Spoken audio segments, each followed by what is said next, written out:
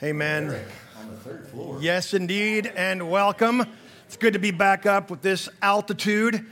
A little nervous about the nosebleed potentiality, but I think we're going to be okay. I want to issue a good morning to those of you on the second floor, the first floor, and those of you that are watching remotely, and of course to all of you here in this space. My name, as Matt has said, is Eric Barton, and I get to pastor down here at the downtown campus of Bethel Bible Church, and that sounded painful, or at least expensive, or both.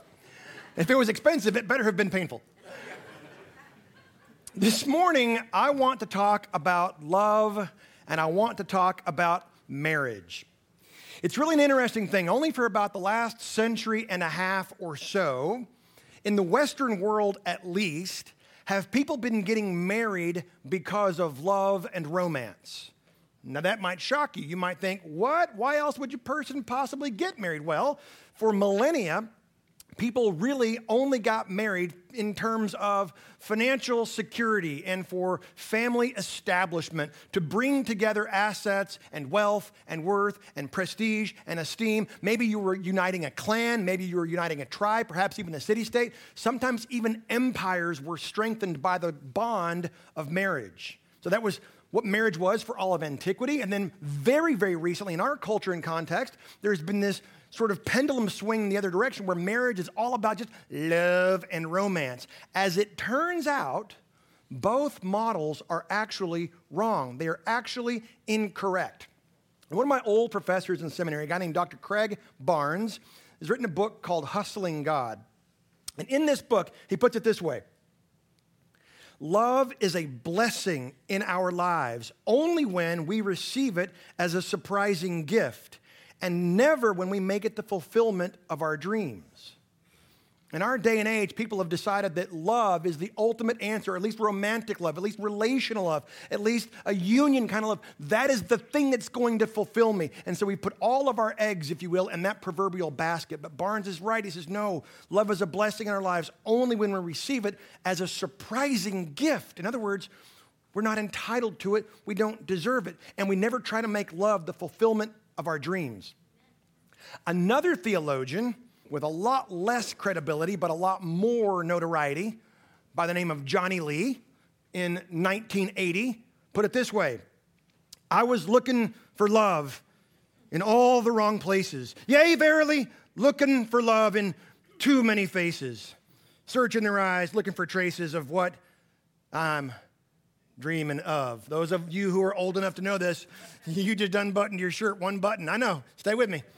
Come on now. The millennials are watching. Hoping to find a friend and a lover, I'll bless the day I discover another heart looking for love. This morning we want to talk about a person who was desperately looking for love. In fact, several people who were desperately looking for love. We have been in the book of Genesis for 9 weeks now, talking about the God of Abraham, Isaac, and Jacob. This sovereign creator of the cosmos who makes the sun stand still for a day is also the God who makes a single iron axe head float on the water. He is a great, sovereign, powerful God, and he is a particular and precise God. And he identifies and aligns himself and associates himself with a very particular people, and these people are not particularly awesome. Genesis chapter 4 through 11, we have the explosion of human violence all over the world. And so finally, by the time we have chapter 6, there's a flood. Chapter 11, there's a tower being created. We will find our way to the gateway of heaven. God says, no, I'm going to redeem the world through, if you will, the first family. And he calls Abram out of Ur the Chaldeans. He's a 75-year-old moon worshiper with a barren wife. He says, I'm going to give you land and offspring and blessing. It's going to come through your family. All sorts of trials, all sorts of toils and travails occur, but finally Isaac and Sarah are able to conceive, and they have a son named Isaac. At the age of 40, Isaac is married. He waits 20 years being married to Rebekah, and they finally have twins, and those twins, well, they were a pair. The younger is a deceiver and a schemer, and he tricked his brother not once but twice for his birthright and his blessing, until the older brother says, I'm going to kill you. Because all older brothers do that, I have discovered. Being the younger brother, I have discovered that all older brothers, they just come right out of the wrapper making those kinds of threats. Jacob hears about it, and his mother hears about it, and he sends him away. You have to go to my kin, she says. And so he makes the 500-mile journey from Beersheba in the south of Israel all the way up into Mesopotamia. About 50 miles into his journey, he has an ecstatic experience where he sees heaven opened and God descend on this massive escalator that is freighted with angels, and it's coming to right where he is. And the presence of the Lord never says you must climb. In fact, it says, you stay put. I've come to you. And Jacob has this amazing experience, and he worships, and he sets up his own little mini tower of Babili, the gateway to heaven. This is where God has one foot on earth and one foot in heaven, and I have been there. And wherever I go, this God said, that will be with me. And so Jacob takes off. He continues to go some 450 miles further to the north and to the east, which brings us to Genesis chapter 29. If you've got your Bibles, I'm going to invite you to turn there with me. We're going to walk through Genesis chapter 29 rather rapidly. There's a lot going on here. I just want to highlight and pinpoint some things and draw your attention to them. Genesis 29, Moses is sitting in the dirt as the people of Israel have come up out of Egypt, and he's trying to explain to them who this God is, this God that they can see in pillar of fire and pillar of smoke. What is he like? He's not like the gods of the Egyptian pantheon. This God's different. He identifies himself with people like Abraham and Isaac and Jacob and you. Listen to what he says in chapter 29. Then Jacob went on his journey. Then Jacob picked up his feet is the actual Hebraic expression. It's like we would say in East Texas, he was picking them up and putting them down, man. Off he goes. He was hoofing it. He's left Bethel, and he's got 450 miles further to go to get all the way up to Haran, which is in Mesopotamia, which means parched. It's a dry, desert, barren region. He went on his journey, and he came to the land of the people of the East. Incidentally, a slight little side message here. In the Bible, the metaphor, the image of going east is never good. Going east is never good, which is why we should pretty much just saw Louisiana right off. It's not an inspired comment. I just wanted to go ahead and say that out loud. No, going east is never a good idea. God had just told him, I promise I will give you the land that you are currently laying on. It's yours. And Jacob says, Roger, Wilco, and out. And he marches 450 miles to the northeast. Verse 2, as he looked, he saw a well in the field. Oh, that's amazing. That should not be. Now, when you hear the words well, you might be thinking of like a Sound of Music kind of well. Nicely bricked up. It's got a little roof. There's a pulley and a rope. And there's some blonde people with braids, and they're throwing coins in there singing in harmony. That's not a well. That's a Disney creation. No, a well is this deep gash in the rock where they have beaten it with hammers and stones to open up to see if perhaps they could dig deep enough to find water. And here they did. And Jacob singing, finally, I've made it all this way, 450 miles. I didn't even bring anything to eat. And I've gotten here and I'm seeing the first signs of life. I see a well. God must be making good on his promise. He's giving provision. And behold, 3 flocks of sheep lying beside it. For out of that well the flocks were watered. The stone of the well's mouth was large. The way Moses writes this, that is in the emphatic position. He wants you to understand this is a very significant well, and the stone that covers it, so that pollutants wouldn't fall in, so that the livestock wouldn't fall in, so that the people wouldn't fall in, the stone that covers it is very, very large. 3 separate flocks laying around there. And when all the flocks were gathered there, the shepherds would roll the stone away from the mouth of the well. They would all work together once all the flocks came. So not just these 3 shepherds gathered, the whole rest of the community would bring all of their flocks, and then they would all work together to move this big stone. The shepherds would roll the stone from the mouth of the well and water the sheep, and put the stone back in its place over the mouth of the well. Jacob said to them, my brothers, this effusive fellow, where do you come from? They said, we come from Haran. They're not real sure about this guy who just walked out of nowhere wearing some foreign clothes. He said to them, do you know Laban, the son of Nahor? They said, yeah. And so you kind of get the idea that that Jacob starts to sort of like swirl his hands like, okay, and how's he doing? Is it well with him? They say in verse 6. It is well. And see, Rachel, his daughter, is coming with the sheep. In other words, leave us alone. We've got a lot of busy nothing to do. We're just sitting here. But Laban's daughter is coming. Behold, why don't you just talk to her for a minute? He said, oh, wait, there's a woman coming? And then suddenly Jacob swells up. He gets all bowed up. 3,800 years later, have men changed? Nah. He says in verse 7, behold, it is still high day. It is not time for the livestock to be gathered together. He's going to school these dudes that they shouldn't be where they are.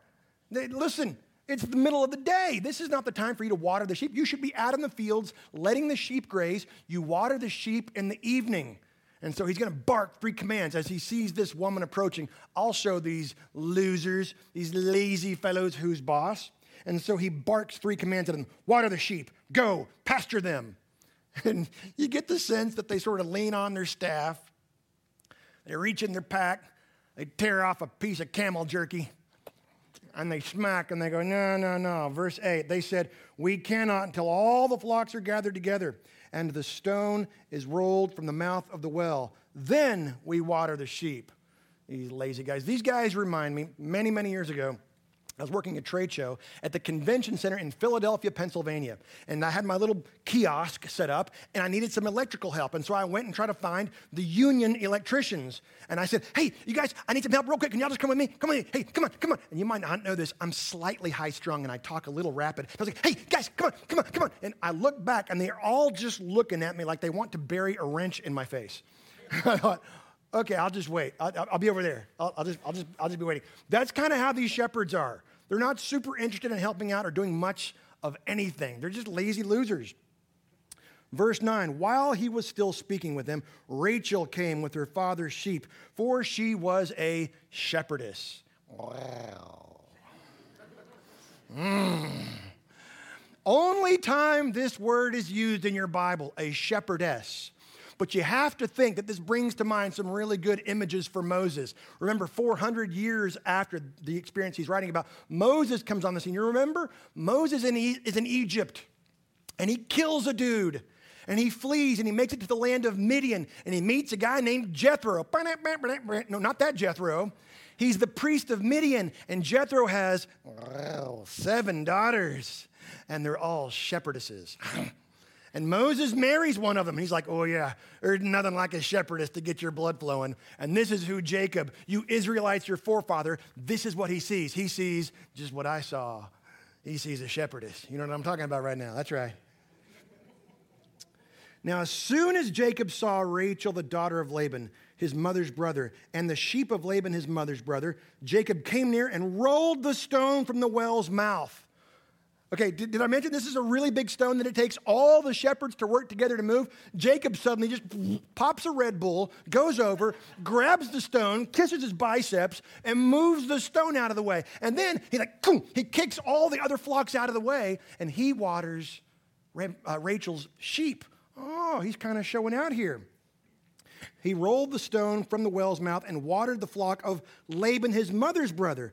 Then Jacob kissed Rachel and wept aloud. What? Weirdest first date ever.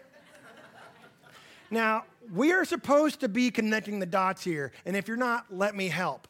Way back in chapter 24, Abraham sought God and said, it is time for my son Isaac to take a wife. And so he prayed, and he comes and he gets his first servant Eliezer and says, I want you to pray, and I want you to swear you'll not get a wife from the Canaanites. You've got to go to that little pocket of monotheism in Mesopotamia and get someone from my own kin. Eliezer does, and he gathers all the camels, all the donkeys, all the gifts, all the goods, and he makes the journey from Canaan all the way to Mesopotamia.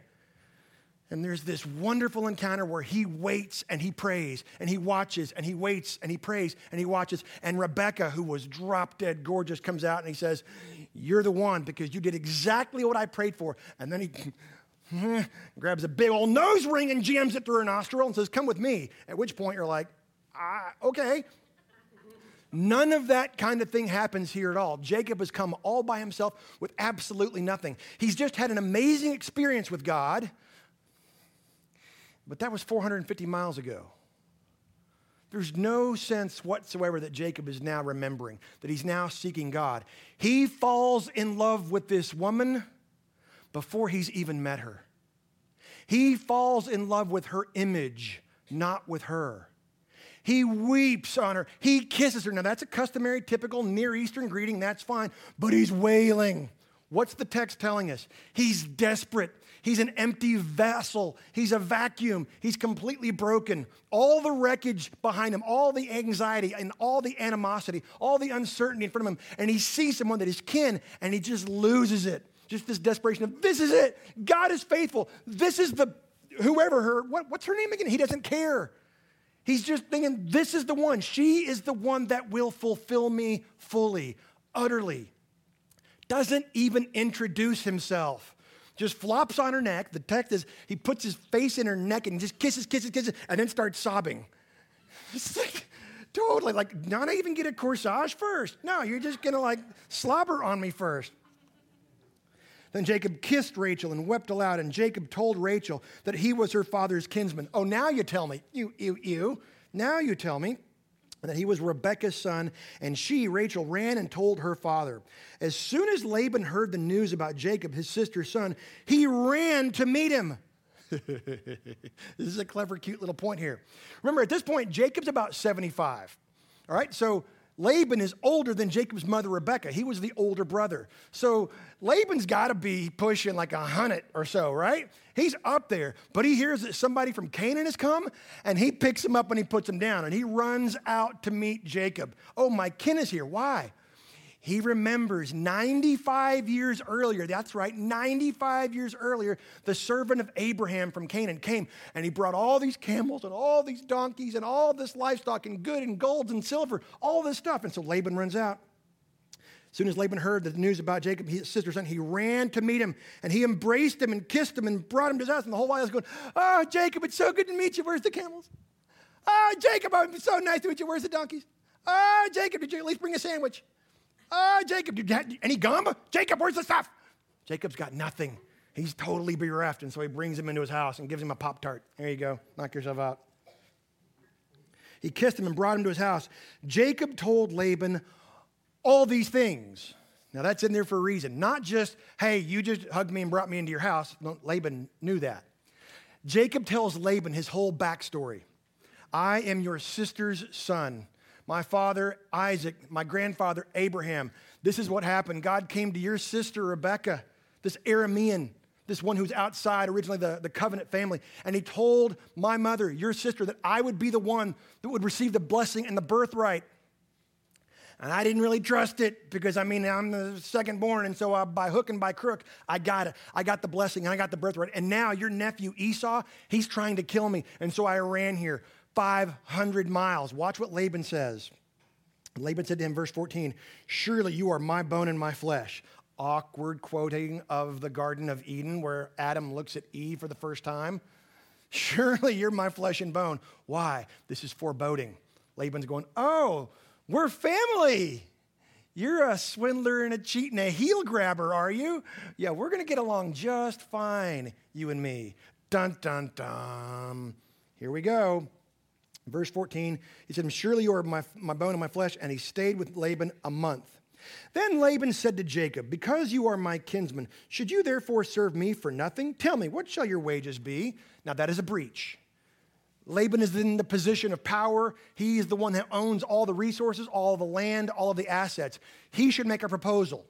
He knows what wages generally are. Jacob doesn't. He's a child of privilege. He grew up being the landowner under his father's house. He has no idea what people make. Laban knows this. And so Laban's going to scheme him already. This heel grabber, Jacob, has no idea he's about to get schemed and heel grabbed. Now, verse 16, Moses gives us a little quick interlude. Laban's just said, hey, you shouldn't just work here for free because, it turns out you do good business. Just like you said, there's a promise on you, there's a blessing on you. Indeed, it is profitable to keep you around. What shall I pay you? And then Moses pauses and says, now, Laban had 2 daughters. The name of the older was Leah, and the name of the younger was Rachel. Well, we like Rachel. She was a shepherdess. Did I mention that? Woo, verse 17, Leah's eyes were weak. Ugh, that's never, ever what you want to put on your business card. Like when you call the modeling agency and you go, yeah, well, what do you do? I have weak eyes. They're going to go, thank you. No, thank you. We have a mail room. It's a weird Hebrew expression. Nobody knows exactly how to translate. It doesn't mean that she was necessarily cross-eyed. She might have been. It means literally she had no sparkle, no fire in her eyes, probably because she looked like a mud fence. Okay? She was weak in the eyes. Like, ooh, that's tough right there. Ooh. But, this is how we know what it means because of the comparison. But Rachel, whose name means little ewe lamb, a little lamb. Rachel was beautiful in form and appearance. Now, Moses is very careful to tell us this. Just like Sarah had been said was a beautiful woman, so much that Pharaoh and Abimelech wanted to take her into their home. Just like Rebekah was so beautiful that the Philistines wanted to take her into their harem. And also apparently this Rachel. She's beautiful in form, that means her figure, which is not the same aesthetic that we value in the 21st century. It means she was, as we would say in Texas, she's country thick, all right? All right? She's country thick. She was hefty. I like that, all right? And in appearance, that is a facial, right? So she's beautiful and she's hefty. You got to love this Rachel. She's a shepherdess, all right? Jacob loved Rachel. Ahavah. Just instantly, he just gives himself. He's all in. This is the one that will fill me. This is the one that will fulfill me. Jacob loved Rachel. And he said, I will serve you 7 years for your youngest daughter, Rachel. You ninny. 7 years? Jacob has no idea. He's about to be schemed and heel grabbed. Laban does. The typical bride price of that day was somewhere between 30 and 40 shekels. Sorry, ladies, inflation has taken over. Back then, it was just 30 to 40 shekels. You would earn per month about 1.5 shekels. So Jacob just says, I will pay you more than 3 times the bride price. I'm going to pay you 126 shekels for your daughter. Laban says, gotcha. It's amazing. He's going to negotiate, this Jacob does, and pay more than 3 times. Laban said, verse 19, it is better that I give her to you than I should give her to any other man. Stay with me. You know what word Laban does not say? He does not say yes. He does not say, okay. He just says, it is better that I give her to you than anybody else around here. Speaking of which, have you met the shepherds at the well? Those are some lazy losers. He just says it's better for you to get her than somebody else, but he does not say yes. That's an important observation there. Verse 20, so Jacob served 7 years for Rachel, and they seemed to him but a few days. Why? Because of the love he had for her. He's thinking, this is it. This is it. When I finally get her, when I finally am married to her, all of my dreams will have come true. Those of you who are married, at least for more than 48 hours. Is that true? Yeah, no, Jacob's thinking this is going to be it. It's going to solve all of my problems. It's going to fill all of my dreams, make my joy complete. He can't wait to say, Rachel, you complete me. He can't wait. He's going to have to wait a little longer. Then verse 21. I will tell you candidly, directly, transparently, Genesis 29:21 has vexed Hebrew scholars for millennia. They just cannot believe that this verse is in our Bible. It's so not okay. It's just so very not okay. It's so graphic. It's so inappropriate. It's just not acceptable. And yet, Moses is airing all of the laundry so that these Israelites know from whom they come. This Jacob had an ecstatic experience in the wilderness and comes into the land. These Israelites have had an ecstatic experience. They see God part the Red Sea. They see God obliterate Pharaoh's army. How will they respond? Just like their forefather Jacob. Verse 21 is just not okay. Then Jacob said to Laban, give me my wife. Doesn't even name her. Give me my wife that I may go into her. It's a lot more crude than that. For my time is completed. Those of you who are in my hearing, if you are a single man and you approach a young lady's father with this sort of request, you shall expect to get hit in the face with a pipe wrench, and then what's left of your head, her mother will chew your face off. This is the most inappropriate, not okay to approach a father of your upcoming bride. Give her, it's go time. Like, so not okay. That's what happens. And Moses pulls no punch to tell us how bad this is. Verse 22. So Laban gathered all the people of the place and made not just a feast, a mishtech. A mishtech is a drunken feast. It is a drinking party. He's going to unload all the barrels on this deal.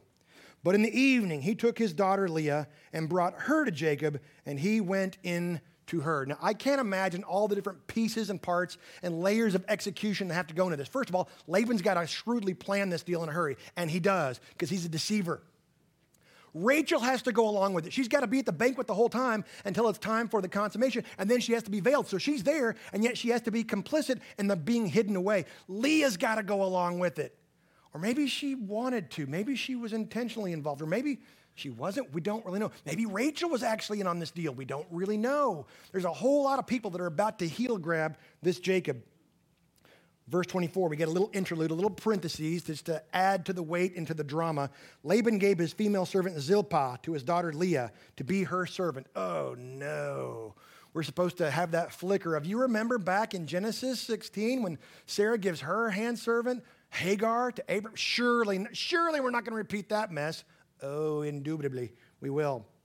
Verse 25, and in the morning, behold, it was Leah. That's high comedy for your Old Testament. You get the idea. There's Jacob. He starts to rub his head. Ooh, that was a lot of wine last night. Ooh. Sun comes up. He stretches, and he looks over. Ah, Miss Piggy. Woo! And I mean, that's tough sledding. He jumps up. He runs over to Laban.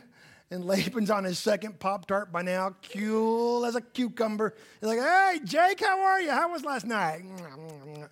And Jacob has the audacity to say, what is this you have done to me? How could you have And the words harpoon him in the heart.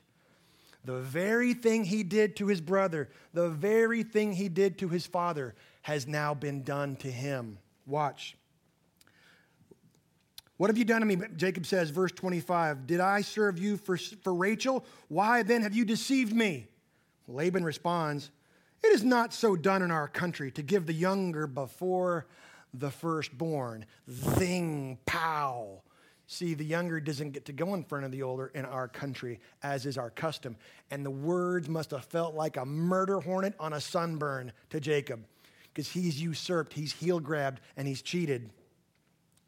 But Laban's got a better idea. Complete the week of this one, the bridal week, the honeymoon week. Complete the week of this one, and we will give you the other also in return for serving me another 7 years.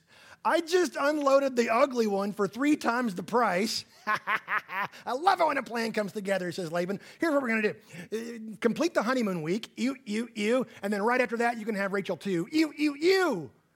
I mean, it's so not okay. Jacob doesn't even protest. He just goes along with it because he still thinks if I can just get her, I'll be filled, I'll be full, I'll be complete and happy. Jacob did so and completed her week. Then Laban gave him his daughter Rachel to be his wife. Now, 400 years later, as Moses is receiving the law at Mount Sinai, he includes a very important point. Leviticus 18:18. You cannot marry another sister while the first sister is still alive. Praise be to God that's now in there. It wasn't back then during Jacob's day. Moses makes sure and adds it in. He did so. He completed her week, and Laban gave him his daughter Rachel to be his wife. Laban gave his female servant Bilhah to his daughter Rachel to be her servant. Okay, so for those of you scoring at home, this dude walked 500 miles, works a month, and then within 7 days goes from 0 to 4. He's got 2 wives and 2 concubines. Surely this will all be okay. Verse 30. So Jacob went into Rachel also, and he loved Rachel more than Leah. No, not really. It's he loved Rachel instead of. The technical Hebrew is he loved Rachel and he hated Leah. What a mess. This family, full of brokenness, dysfunction, anxiety, and favoritism, continues to implode. And yet, through it all, God is faithful. He served Laban for another 7 years. This, believe it or not, is God's word. Now, the narrative continues. I'm just going to very quickly summarize. We begin to see this next 7 years does not go by as though it was a matter of days, like the first 7 years did. Because now he has Rachel, and he begins to realize almost immediately that it is not quite so shiny, though she be a shepherdess. she's barren. Where have we seen this before? Sarah was barren. Rebekah was barren. Rachel is barren. But Leah is able to conceive. And in fact, she gives Jacob 7 children. Each of the handmaids, Zilpah and Bilhah, give him 2 sons. There's even a daughter named Dinah born to Leah. Finally, Rachel is able to conceive, and she gives birth to a son named Joseph. That means God will give me another son. So we're prepared for something that will happen later, yet another son that will be born. And then we get this crazy, crazy narrative where after 6 more years, so a total of 20 years, Jacob says, you know what? It's been 20 years. It's time to saddle up. We're going home. And he devises this crazy scheme to heel grab the heel grabber. And he takes all of the speckled and the spotted and the dark-colored livestock, and he does some crazy things that you just have to read to believe with some stripy wood and the breeding customs of the sheep. It's so bizarre. It's God's word. And they begin to turn and make their way out of Haran back to the promised land. So what can we, in the 21st century, take away from this long, winding narrative of Jacob, whose God is the God of Abraham and Isaac and Jacob? Let me remind you that God is faithful. Some quick implications to help us to land this plane, and all of us have something to walk out of here with. Number 1 goes like this. God doesn't change our circumstances. He blesses us in the midst of them. You might kind of think, why didn't God just give Jacob like a carriage or a skateboard or an Uber or something just to help? Nope, God doesn't do that. More often than not, he does not change our circumstances. He blesses us in the midst of our circumstances. So far in this long series in the book of Genesis, we've seen these incredibly long stretches of time where the dysfunction and the depravity of this first family just seems to grow and grow. And look, the more we all age, the more we come to realize and recognize, whether we like it or not, that our family's pretty jacked up too.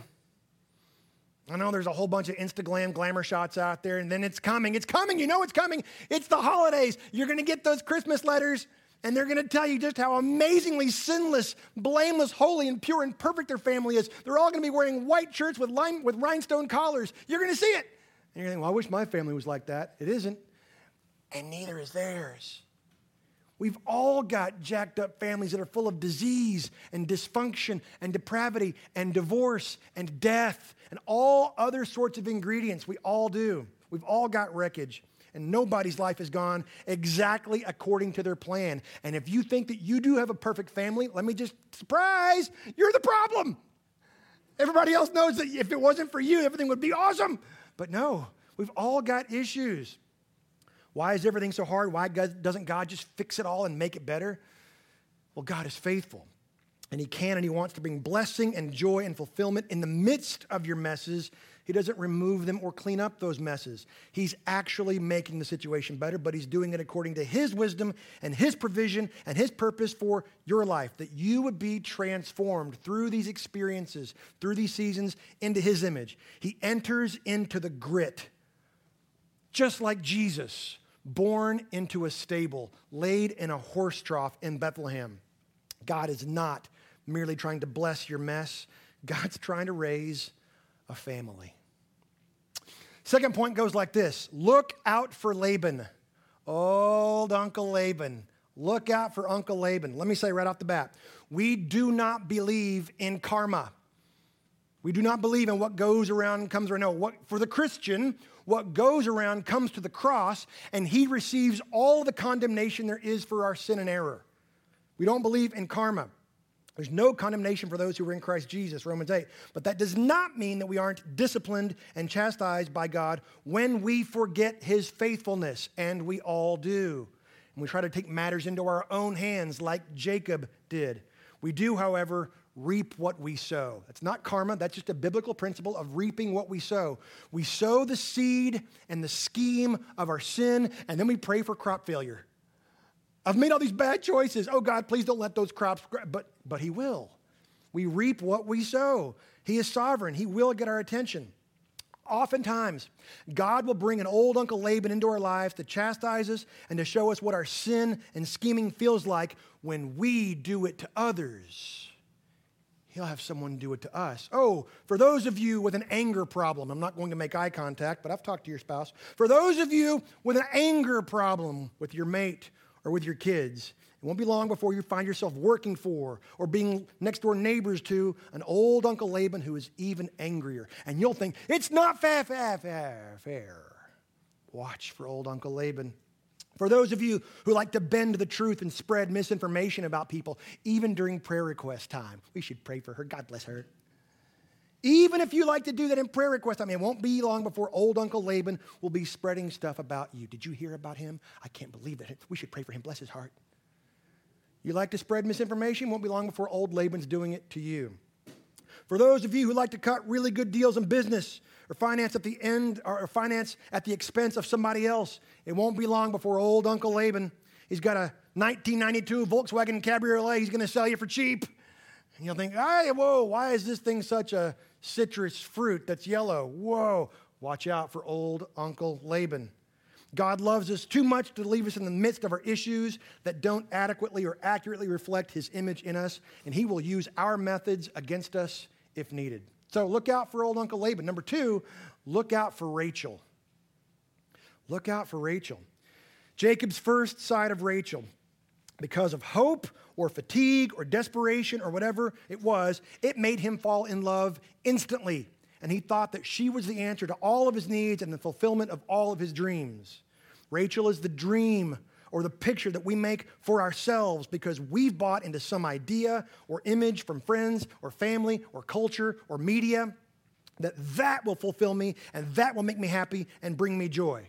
If I could just have that, students in school, if I could just be with that person, if I could just be accepted by those people, if I could just be that kind of person, well, it's your first step in worshiping an idol. Something less than the one that made you, can never fulfill you or complete you or meet your needs. They are dangerously unqualified for that job. Whatever it is that you think will make you full in the morning, it's Leah. Whatever it is that you think is going to fill you up, make your dreams come true, the sun's going to come up, and it's going to be Leah. Dr. Craig Barnes, again, he puts it this way. Whoever it is that you love, hear this, oh man. Whoever it is that you love, that person is both Leah and Rachel. Let that hit you for a second and appreciate that it's true. When you think that you have someone all figured out, that means that you think that you are in control of that person, which in our depravity is, of course, what we all want. But, listen to what he says, humans are incapable of loving the things we control, though you try. We are incapable of loving the things we control. Not only that, it won't take long for you to figure out that the 5% of Rachel that you're not crazy about, let's call that part Leah because you're married to both of them, that's where you'll spend all your time and all your frustration and all your effort trying to change it. And so you become the one that transforms Rachel, my God, into Leah. You're doing it. I'm doing it. We do it. When someone they love is trying to improve or change them, it only makes them more insecure, more guilty, more defensive, and therefore even harder to love. Because we just keep pointing out the thing that is Leah about them. And they know. But you're pointing it out because it's not meeting your needs or what you think you need. And so you put your finger on it and go, this has to get better. This has to get better. And it amplifies. And the 5% that was Leah now begins to be 15% of Leah. And you're killing Rachel anyway. Because you've got this fallen, flawed vision that is not real. It's not because of them. It's because of you. It's because of me. You become the very instrument of dismantling the idol you should never have had in the first place. Beware of Uncle Laban. Beware of Rachel. Look out for Rachel. Number 4, look out for Leah. But I don't mean it the same way. With Laban and Rachel, I say beware, look out for them, but not for Leah. Look out for Leah. I love Leah. I want to be very defensive and protective of Leah. I don't mean to be careful of her. I mean to love her. I love Leah. Bless her heart. My sweet wife is married to a Leah. Every night she's thinking, oh, King David, ruddy and handsome. She wakes up, Eric, every morning. God bless her. I mean, can you imagine? I know. So what do you do when you're married to a Leah and you thought it was Rachel? See, a lot of Christians and even some secular people make the mistake of trying harder to commit to one another as though it's some heroic force of the will. Good luck. You got 36 hours max. It's not going to work. You'll never do it. You can't do it. Biblical commitment is a gift from God, not an act of strength of our will. It is the surprise with which God wants to bless us, as Barnes has said, even in the mess. But that means we have to lay aside our errant thoughts of what we think is best. I know what's best for me. No, you don't. No, I don't. Staying in love means continuing to fall in love. And you can only do that by continuing to discover one another. When's the last time you said to your spouse, I never knew that about you? It's probably been a long time because you think you've got it all figured out because you want to control that person. I promise with my hand on the written, inspired Word of God, there is much you do not yet know about your spouse. And so to quote that great theologian Steve Perry from the band Journey, you get the joy of rediscovering him or her. And that's the way you have to stay in love. Not by trying to reform and refashion them into some errant image that they can never be. We're not created to be. Oh, look out for Leah. Just like I mentioned earlier, if we try to improve the Leahs in our lives, perhaps our spouses, into our vision of Rachel, we're actively punishing both people involved in that relationship. We're trying to conform a human being that God created in his image by and for our sovereign God, who said, this is very good. And we're trying to conform it into something that we think is going to meet our needs and make us happy and fulfilled and make our lives actually matter. But that strategy will never work. It has never worked. That's why we as a culture have become consumers of disposable relationships. You see it everywhere you go. Oh, I tried to get my Rachel, figured out it was Leah. Done. I'm moving on. Some of you have done that. There's grace for that. Some of you, that's been done too. There's grace for that. Now, this Leah in your life is a creation of God that he calls good. Think about that. He calls it good. And no matter how you found one another and how you came together, it was no accident. And our God is in the very specific business, this God of Abraham and Isaac and Jacob, of taking dead things and making them alive. See also Sarah's womb. See also Rebekah's womb. See also Rachel's womb. See also your relationship when you start trying to turn a Leah into a Rachel. Final point. Look for love in the right place. Johnny Lee, God love him, spent a lifetime looking for love in all the wrong places. And I'll wager that when he did finally find it at the end of the song, it was Leah. That was the second song. A Christian is always learning to live like they're loved. Already, we need not search. One of the primary ways God refines his children is by giving them the gift of commitment to one another. Did you hear that? It is a gift. That is what he wants, that we simply live into. We don't have to strive. Stop it. Recognize what it actually is. In the next chapter, you're going to find out in chapter 30, Leah was in hell. I have such a soft spot for this woman. She's absolutely in hell. She had no life. She had no identity. She had no worth. She was always being compared to her younger, prettier sister. She had no real presence. Her father had to cheat to give her away because she was out of options. She was in hell. And finally, she has a son. You know what she names the first one? Reuben. God sees me. Now my husband will see me. She's trying so very hard to be looked out for. Now he'll see me. And then she has another son. She says, now God hears me. And now my husband will hear me. She names him Simeon. She has a third son. She says, now my husband finally will be attached to me. And she names him Levi. Oh, it's the line of priests. And then she has a fourth son. And she says, now I will praise God. And she pivots. She no longer thinks that Jacob is the one that will fulfill or define her. Now she says, I will praise God. And she names him Judah. And you would never know it. This is the woman, this ugly duckling, through whom the Messiah, the Lord Jesus Christ, will finally come. Because she praises God, stops looking for love in all the wrong places. And this little Aramean ugly girl from Padan Aram, she says, I praise Yahweh, the covenant-keeping name of God. Not El Shaddai, not just this random El, the God thing out there. I praise Yahweh. And she begins to live.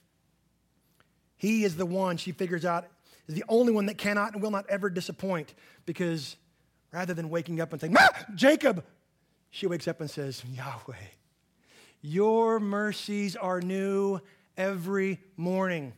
And that worship of God produces in her an identity, which, did you know this? It makes her lovely to Jacob. Later on in the book of Genesis, we get this really sad narrative that Jacob and his entire household are traveling from Bethel down south to Bethlehem. And Rachel is pregnant with what will finally be Benjamin. But Rachel dies in childbirth with Benjamin. And Jacob has no choice. He takes Rachel, dead, and simply buries her in a grave on the side of the road, and they continue on their journey. Rachel. But Leah. At the end of Leah's life, Jacob takes her when she's dead, and he takes her all the way back up to Machpelah, the tomb of Abraham and Sarah and Isaac and Rebekah. And he lovingly lays Leah in that tomb where he himself will one day be deposited. She began to love the one who loved her fully, who could complete her, who could fulfill her dreams. And because of that, Jacob at some point makes a decision, and he begins to look into those weak eyes, and he loves them. And because of this gift of commitment, he begins to say, it's not exactly what I would have drawn up, but I mean, she's beautiful. By the way, I love Leah because I'm Leah. My Jesus looks at these eyes and goes, oh, I'm crazy about you because I say so. I mean, you're a lot to take. Whew. But I choose to see you in the image of my Father. Our God is faithful. Let's pray. Father, thank you that you are a good Father. You are the Father who is the breather of the stars, as we sang earlier. You hear, you see, and now so do we. So, Father, I pray that you will redirect, you'll reorient, re-architect whatever visions we have that are outside of you. Father, that we would look to you as the source of our love. We would receive the gift of love as a surprising blessing, as commitment as a surprising blessing. We would stop trying harder, because as soon as we do, we're done. And Father, if there's anyone here this morning on any of our 3 floors or watching remotely that doesn't know you, that is still trying to find happiness somehow in a world of disposable relationships, my God, would you not forsake them? Would you move by your Spirit and lead them into a saving knowledge of your Son, Jesus? They would step out of death into life, and a life that matters and that means something, that it has worth and glory and beauty. And for the rest of us, Father, who have candidly begun to believe that there's no more love in our relationship, may you rebuke that lie. Would you redeem? Would you rekindle? Would you refresh and restore? May salvation come to this house where there is brokenness. Why not? Why not here? So we pray this in the power of your Spirit and in the name of Jesus. Amen.